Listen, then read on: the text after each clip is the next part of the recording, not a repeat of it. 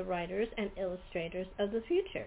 They've been providing a means for new and budding writers to have a chance for the creative efforts to be seen and acknowledged.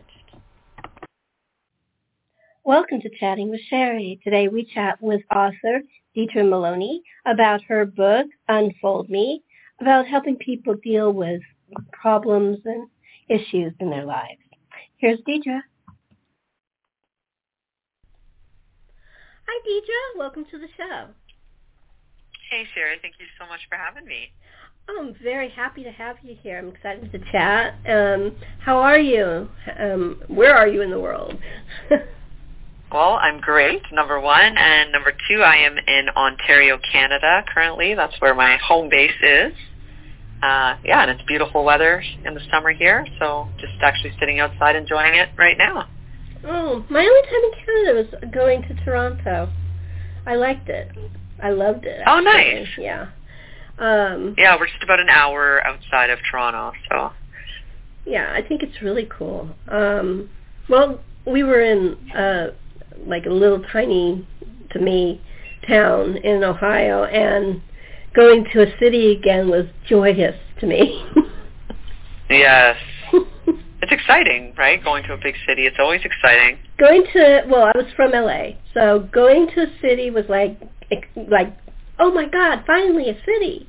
And then it's a new city, one I'd never seen before, so all kinds of sights. And my dad was actually going to work, but he made sure there was time to take us to different sites over the weekend before his business. And actually, even though he was there on business, they invited us to go see the plant. So we got a tour of the plant, too. So we got to go along for his business part, too. Oh, nice. That's fun. Yeah. Hey, when you're a kid, spending time with Dad at work, it's always a cool experience. Yeah, it was really cool. And, so that, and I thought Toronto was really neat. I mean, I was a kid, so my memory of it is a child's memory, but I thought it was really cool. They had a great Chinatown, which we had in LA. But they had a castle, which we did not have. Oh, yes, Casa Loma. That is a cool spot. It is such a cool spot. It was my first time stepping onto a castle.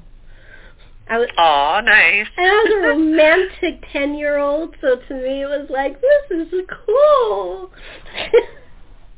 I'm glad you actually reminded me of that, because I haven't taken my children there.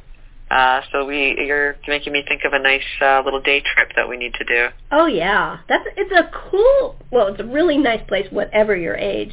But it's a cool thing for a kid, especially if it's a kid like me who was raised on fairy tales and you're in a castle. Yes, because even the grounds outside are so beautiful, right? Yeah, it's gorgeous, yeah. Really well-maintained and beautifully kept. And the furniture, well, when we were there, they had acquired most of the furniture back, except for 2 or 3 rooms. And even though the rooms were empty, it had all the paintings and murals and mosaics, so we were happy. Yes. Amazing. Yeah, it's a cool place. Definitely bring your kids. Yeah, and Toronto's, I'm sure it's grown a lot since you've been here. So. Oh, I know it. I'm sure it has. Yeah, I know it has. Yeah. It's been years and years and years and years and years and years. I'm an old lady now. Aww. Young at heart, though. Yeah, I have I think in order to write or be creative in any way, you have to have a kid's imagination to keep that. I love that. Absolutely. The wonder. I mean, I still act like a little kid if I go to an amusement park, which I haven't been for a while. Oh, yay. I mean, it's this is something fun. Well, of course it's fun because it's an amusement park, but you know what I mean. You're not supposed to feel that way when you're an adult. Yeah, keep that childhood wonder in your heart. I'm sort of the same, My daughter wants to dance. I'll dance with her. I love going to the beach and playing in the sand. And, being in the water and just kind of let go of the inhibitions, right? Yeah, and I mean, my dad was like that. I mean, he let us bury him in the sand when we were kids. It was so much fun. Yes, that's awesome. Yeah, he was very playful like that. But it just, you have to keep your little. I mean, it's a serious world we live in. The only way to survive it is keeping your humor and your sense of wonder of the good stuff. Yes, that's great advice. Especially lately. True. Are you guys? I don't know who is and who isn't. Are you guys still locked down? We're opening up quite a bit now. So, we're in restaurants and people are starting to go to functions. I'm actually participating in a race on Sunday, a triathlon. So things are starting to come back alive here, which is really nice. It feels really good. Yeah, we were. San Diego's better off than Los Angeles. So the Delta variant is here, but it's not. LA's really got hit bad, so they're basically in lockdown again. Oh no! But San Diego, they've pulled back a little bit. Like even if you're vaccinated, you should wear your mask. Blah blah blah, protection stuff, which is good. But yes. But we're not like you're not. Some of the stuff like. We can go to a restaurant, things like that are still open to us right now.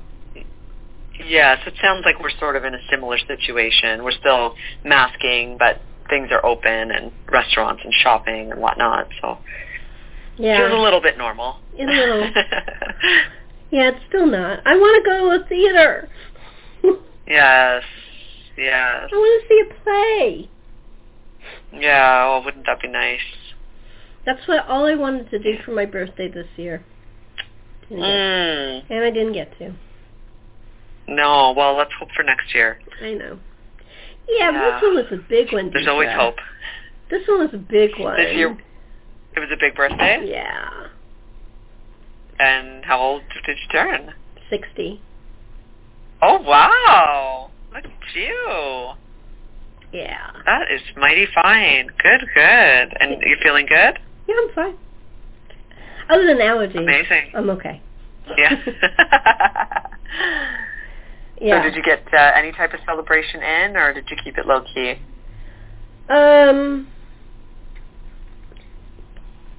Not really. We bought a movie from, what do you call it, TV. Yeah. Where you buy, that you have to pay for like a movie that just came out. So we saw Wonder Woman 84, which I wanted to see because I liked Linda Carter's Wonder Woman, and I found out she was in it. And we had a nice dinner. My brother picked up Chinese food. It wasn't exciting, but it was all we could do. Yeah. Still a little something, though, right? Yeah, we were still completely locked down, so. It was the beginning of the year. It was the beginning of the year. Yeah, it's amazing how it's changed everything. Yeah. Kind of weird. Sad. Totally weird. Yeah. I try to just look at the positives that have come from it, like if you really dig, you can find them. So I think yeah, but it'll be nice to go back to normal. I'm definitely ready for that. I read a lot of books. But, yeah. Well, it gave a lot of time for like that self-care, right, and self-reflection, which I really appreciated. I found that good, that the slowing down, like that forced slowing down. I needed that because I'm a go person. I put way too much on my plate all the time, and when I was forced to slow down because there was nothing to do, nowhere to go, I realized, like, oh, wow, like I'm stressed out a lot of the time with all of these things I do. So it kind of gave me a good time to reflect on, picking and choosing, and that I don't have to do everything. I have that fear of missing out on something, that there's, it doesn't have to be this push all the time, that we can rest and relax. Mm-hmm. So that was a good lesson for me. I think we all needed it. Maybe it's part of the world karma. Yeah, like a little reset, right? Mm-hmm. I mean, basically everybody was shut down. It was good. It was a good time for the animals. Yeah. I mean, the coolest. Oh God, yeah. The coolest picture in 2020 is watching a lion pride happily walking down a road and not worried about trucks or cars running them over. Oh. I think it was Kenya or Nairobi. I don't remember. No poachers, no nothing, because and the oceans got better and the pollution disappeared because we weren't polluting. Yeah, those pictures were really amazing when they showed the pollution lift after, like at the beginning of the lockdown. That was just really amazing. It shows you how much humans hurt the environment. Really, it does. How much we consume, and and it makes me sort of sad that people forget animals they're part of this environment. They're just as important. Yeah, we're all connected for sure. I love animals anyway.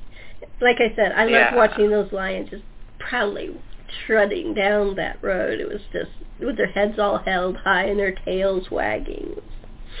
Aww. So beautiful. And the kittens trying to fight with their parents, and not kittens, with cubs trying to fight with their parents. Yes, magnificent animals those are. They're so beautiful. Yeah, they really are majestic. I also saw a thing about elephants. I don't know if you know, but elephants are matriarchy. The oldest female elephant runs the tribe. Okay, I'm not surprised by that, actually. And there's this really beautiful video of a baby elephant not able to cross the river. So her mother was very young and she was trying, but she couldn't figure out how to help her baby. So the aunts and grandmother all came to help her get the baby across. Oh, that's so beautiful. Isn't it? Yeah, they all huddle together and they support each other.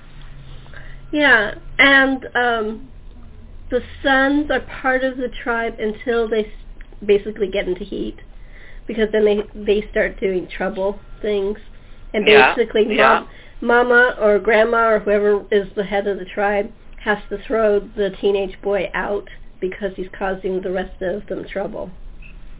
Oh. Yeah. He gets the boot. Yep. Yeah, can you think of some times when that sounds really good? Oh, yeah. But it's a fascinating thing. I love, because animals are so smart. And if you watch enough nature shows, you realize, and I'm talking about mammals in the ocean and, like whales and dolphins. They're mammals. They're like us. They have brains like us, better than us. In fact, I think dolphins and some of the whales have bigger brains than us. Yeah, it's so amazing how they communicate with each other, and they're brilliant. So we're supposed to be partners with all these beautiful creatures, not destroying or hunting them. Yes, I totally agree. Absolutely. That's the way I feel about it. No, I agree 100%. Yeah, we can learn so much from them. We can.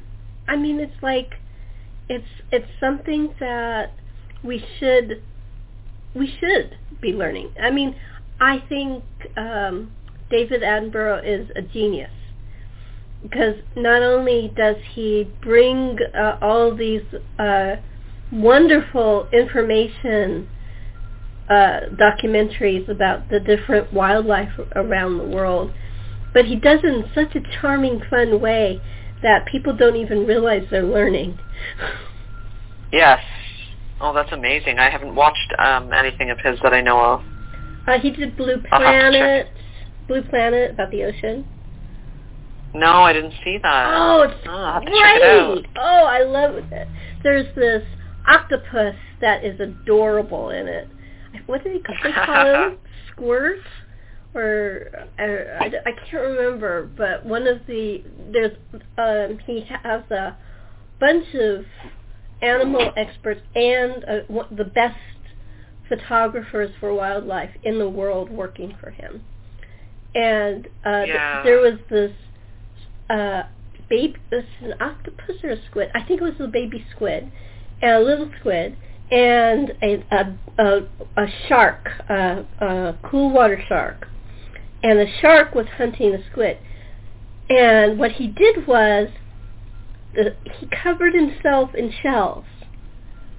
Wow. He literally made camouflage for himself. He covered himself from bottom of him to the top of him in shells. Oh my gosh. So the shark, don't they change colors too? Yeah, I not all of them. They're capable of like blending in with their surroundings, I think. Yeah, but I don't know all of them did. That's why I can't remember if it was a squid or an octopus. But this little guy was brilliant. So the shark came sniffing, and the smell of the shells confused him. And as soon as it was in an area that he could get away, he came out from all the shells and ran into like a tunnel underwater. Yeah. Oh, that's amazing. That was too tiny because he just squeezed himself into it. Yes. It was. Yes. And the photographer goes, "Oh, I'm so glad. We all really love him, and we were so worried he was going to get eaten by the shark." They were cheering for him. Oh. But yeah, it shows how bright they are. Yes. Oh God, yeah. Yeah. Well, if you look at the octopus eye, like it's very human-like. Mm-hmm. Yeah, which is just really amazing too. Yeah, octopus. I find that interesting when you look into these different animals' eyes. Like, a cow's eye looks very similar to a puppy. Yeah. A dog. And they're so sweet. Mhm. But yeah. But yeah, an octopus and a squid, they're both very bright, but they're very short-lived. Oh, really? Yeah, I think they live like a year. Oh, I didn't realize that. Yeah, because I had seen that is short. I had seen another show, and I think it was an octopus, where it was a dad and his daughter. The dad was an oceanographer, and he was doing a study, but the daughter became very attached. She used to put her hand into the tank, and I can't remember if it was octopus or squid, but he put his tentacle on her hand. Aww. I mean, it was every day. They were like buddies. So when that's so cute. So when he died, her father warned her, they don't live long, don't get attached. Yeah. But I think she was like 12 or 13, and she did, of course. So the saddest part is watching her realize that he was getting sick and old, but it was so sweet. I mean, and even when he wasn't feeling good, he still was putting his tentacle up to touch her, and sometimes he put it against the tank, and she would put her hand against the other side of the tank. It was just the sweetest thing. Yeah, to see the connection. It was just beautiful. I am a nut for documentaries. I love not just anything that interests me. Like I love history. I studied archaeology, so I watched a lot of stuff about archaeology. Biographies of people that I don't know, or even biographies. You find out stuff. You think people had these golden lives, and you realize when you watch a biography, and I found this out when I was a teenager, that they didn't. Everybody has problems. Everybody has problems. Everyone's struggling. Yeah, it's so true. We're all hurting, and that's one of the things when you go out into the world, right? You see this quote that says, like, to be kind because you don't know what the other person is experiencing in their life. Exactly. And it's just so true that we're all stressed, we all have anxiety, we all have fears. And I think one of the problems is humans aren't very good at communicating. Oh, we talk a lot. And we have all these devices to communicate. But you take it took me, I was reading a novel, and in the novel I realized this is the way everybody is. You take your experience and you put it on other people. So you think that they're like you, and if they have a facial expression on their face that says something to you, you jump to a conclusion that person may not be thinking that at all. They may be uncomfortable, or they may have hurt themselves and they're in pain. You don't know. But we're not very good. Instead of jumping to conclusions, open your mouth.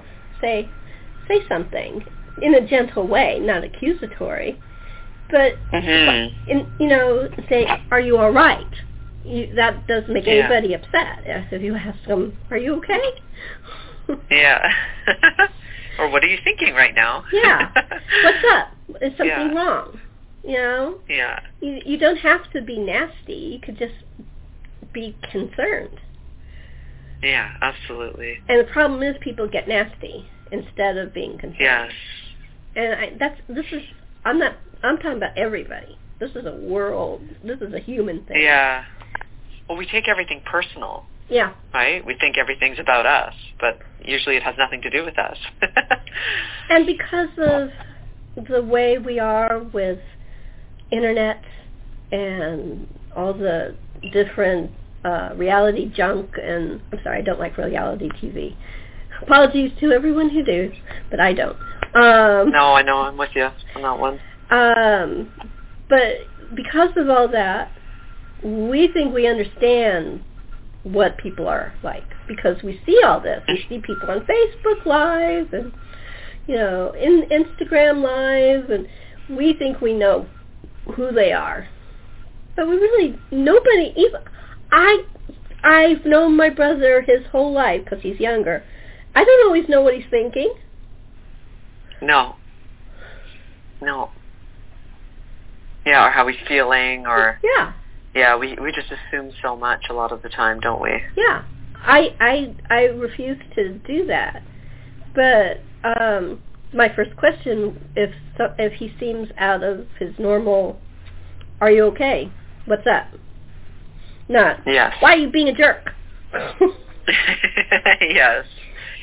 You're kind of asking him the same thing, but you're going to get two different responses, right? Yeah.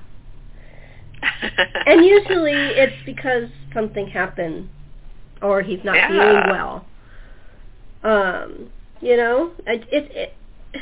like I said, and I know him really well, but I still don't know what he's thinking or feeling. Yeah. So it's it took me a long time to learn that one. Yeah, me too. I mean, I think I was pretty much a woman, like in my 30s, when I figured that out. Yeah, that's what I'd say late 30s for me. I mean, I'm only 41, so I've just learned that within the last 2 years. But, yeah, it takes a while to really understand that communication piece in relationships and how important it is to, what's coming out of our mouths, like you said. How are you going to ask this question to get the response from the person that you actually want, right? That's exactly it. That's my point. And also, but the response you want is really what's causing all the craziness. Mm-hmm. Wanting people to respond the way you want them to respond. You're not going to get that. Everybody's different. No. Everybody's feelings are different. Everybody's culturally different. It's ridiculous. Yeah. But what you want is like the truth, right? Is the real right? Whether it's good or bad or whatever. Yeah. You just want their truth. Right. Well, right? no, if you That's can what also, you're seeking. If you can help them. Is there something I can do? Yeah. I really believe that is underneath it. But we put so much other stuff, and I know this is going to sound weird. I was reading a murder mystery, and this is where this came from. And it was like epiphany. I was reading a murder mystery, and the lead character was at a dinner party with another person that hardly knew him at all. And she was thinking that he was mistreating his wife. But because I had been reading the mysteries, I knew that was wrong. He wasn't mistreating his wife. She put her own background, her own feelings it was about work. And he was saying, no, you don't apply to me about that. You apply to her directly. Well, he was saying, oh, it's, that's beyond important to me. I don't care about it. That he was being a sneering snob and all that. Really, he wasn't. He was giving his wife respect and saying her work is her work and you shouldn't be asking me about it. But it's interesting. You read that and you know this because you've read the series of mysteries, but then you realize this is going on. This is real. I mean, she captured something here. You know, that's part of the problem of communication between humans. Mhm. Yeah, the assumptions we make. And I thought that's when I learned my lesson.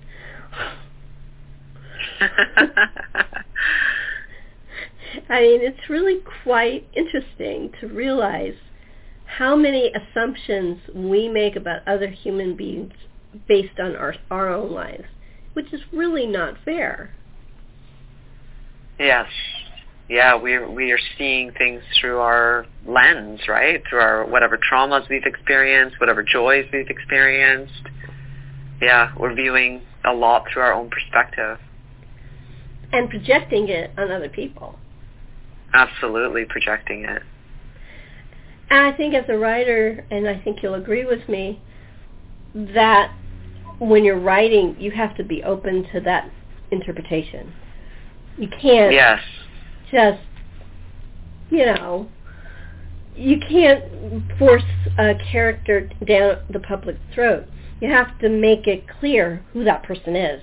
You can have the clash, like this author I'm talking about, but it has to be clear to the reader.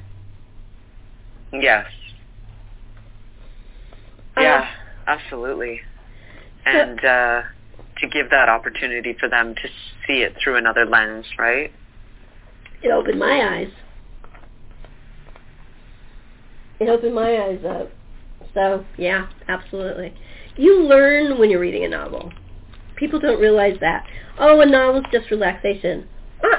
It's teaching you. Yes.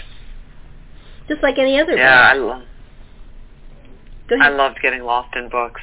Me too. If I think back to my childhood, I just spent so much time, reading and just loving it. Just loving getting lost in those worlds and those characters. Did you have a favorite book? There was a series, and I just can't think of it right now. It's on the tip of my tongue, and I read the entire series, but it must have been around 11. And honestly, I just cannot think of it. Can you remember the characters? My mom used to read to me. No, my mom used to read to me a lot, too. When I was just even 6 years old, she would read me the novels, Little House on the Prairie. She would read those to me and my brother. We would do like a chapter a night. And she really instilled the love of reading into me. She's an avid reader, and so I really appreciate that about her. Like, I think that was a real gift that she gave me. Yeah, I can relate. My dad was like that.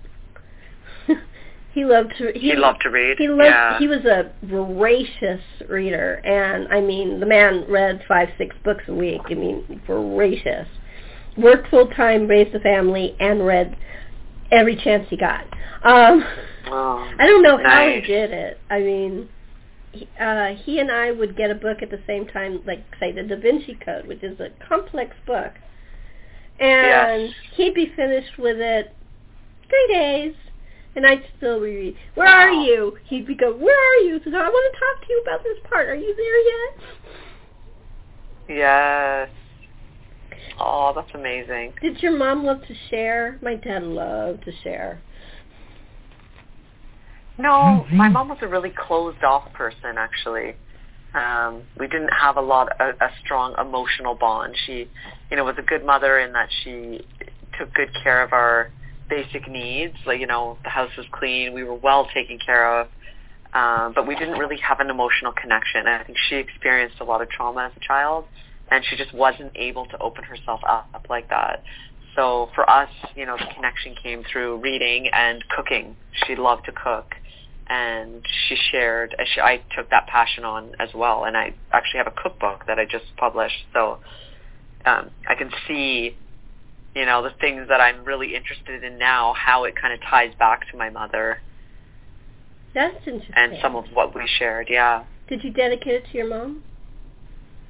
I didn't do a dedication on the cookbook, but if I had to dedicate it to someone, it would be to my mother for sure. She definitely sparked that love of food for me, and love of cooking and trying new things. She was always into, like, let's try a Mexican dish, let's try cooking Indian food. Like, she was just very curious and willing to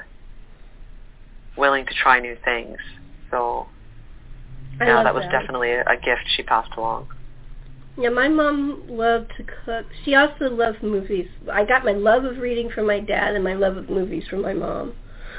You guys watched a lot of movies together? Oh, yeah. When I came home from school, there was a movie called the 3:30 Afternoon Movie, and it was always classic films. And my mom would come on, Sherri, it's Cary Grant, or it's Carol Lombard, or it's Grace Kelly. Come sit with me and watch it. Aww, that's so nice. That was our time. You have such fond memories, right? Yeah. We both, it's so funny. I mean, Cary Grant would have been old enough to be my grandfather, maybe my great-grandfather. He was pretty old when I was a kid. But I had the same crush my mother did. Yeah. Oh, isn't that funny? It is. And it really... and also actors from television shows like Bill Shatner. I had a crush on him. He was my dad's age. Yeah. He is my dad's gone now, but he's my dad's age. Yes. I never was for the teeny boppers. No. I'd say I was a little bit of a teeny bopper, for sure. So I was probably, I would say I was into the teeny bopper. I was really into music. And, when I was a little girl, New Kids on the Block was the big thing. And I remember just having the biggest crush on Donnie and, thinking that I actually had a chance to marry this person.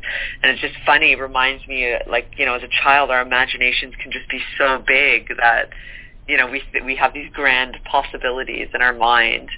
And looking back at that, it kind of makes me giggle to think this 11-year-old thought that this boy 10 years older than her, who's completely famous, could actually be her husband one day. But yeah, I had a lot of little crushes like that, but he was probably my biggest one that I can remember as a kid. I think mine was David Cassidy. Oh. Yeah, I had a huge crush on him. Yeah, I thought my girlfriends were Michael Jackson and Donny Osmond, and I liked them a lot. But my crush was David Cassidy. Oh, nice. Yeah, Donny Osmond. He's cutie. He was. I mean, he still is cute. It's amazing. He really looks good. He's older than me, and he looks really good. Yeah, he aged well. He did. Not everybody ages well, so he should have him.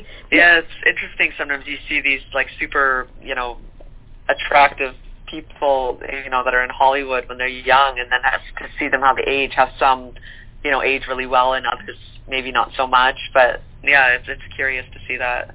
Oh, it's all genes too. Yeah, absolutely. Yeah, because Marie looks damn good. Yes, absolutely, she does. I think it's just a family thing.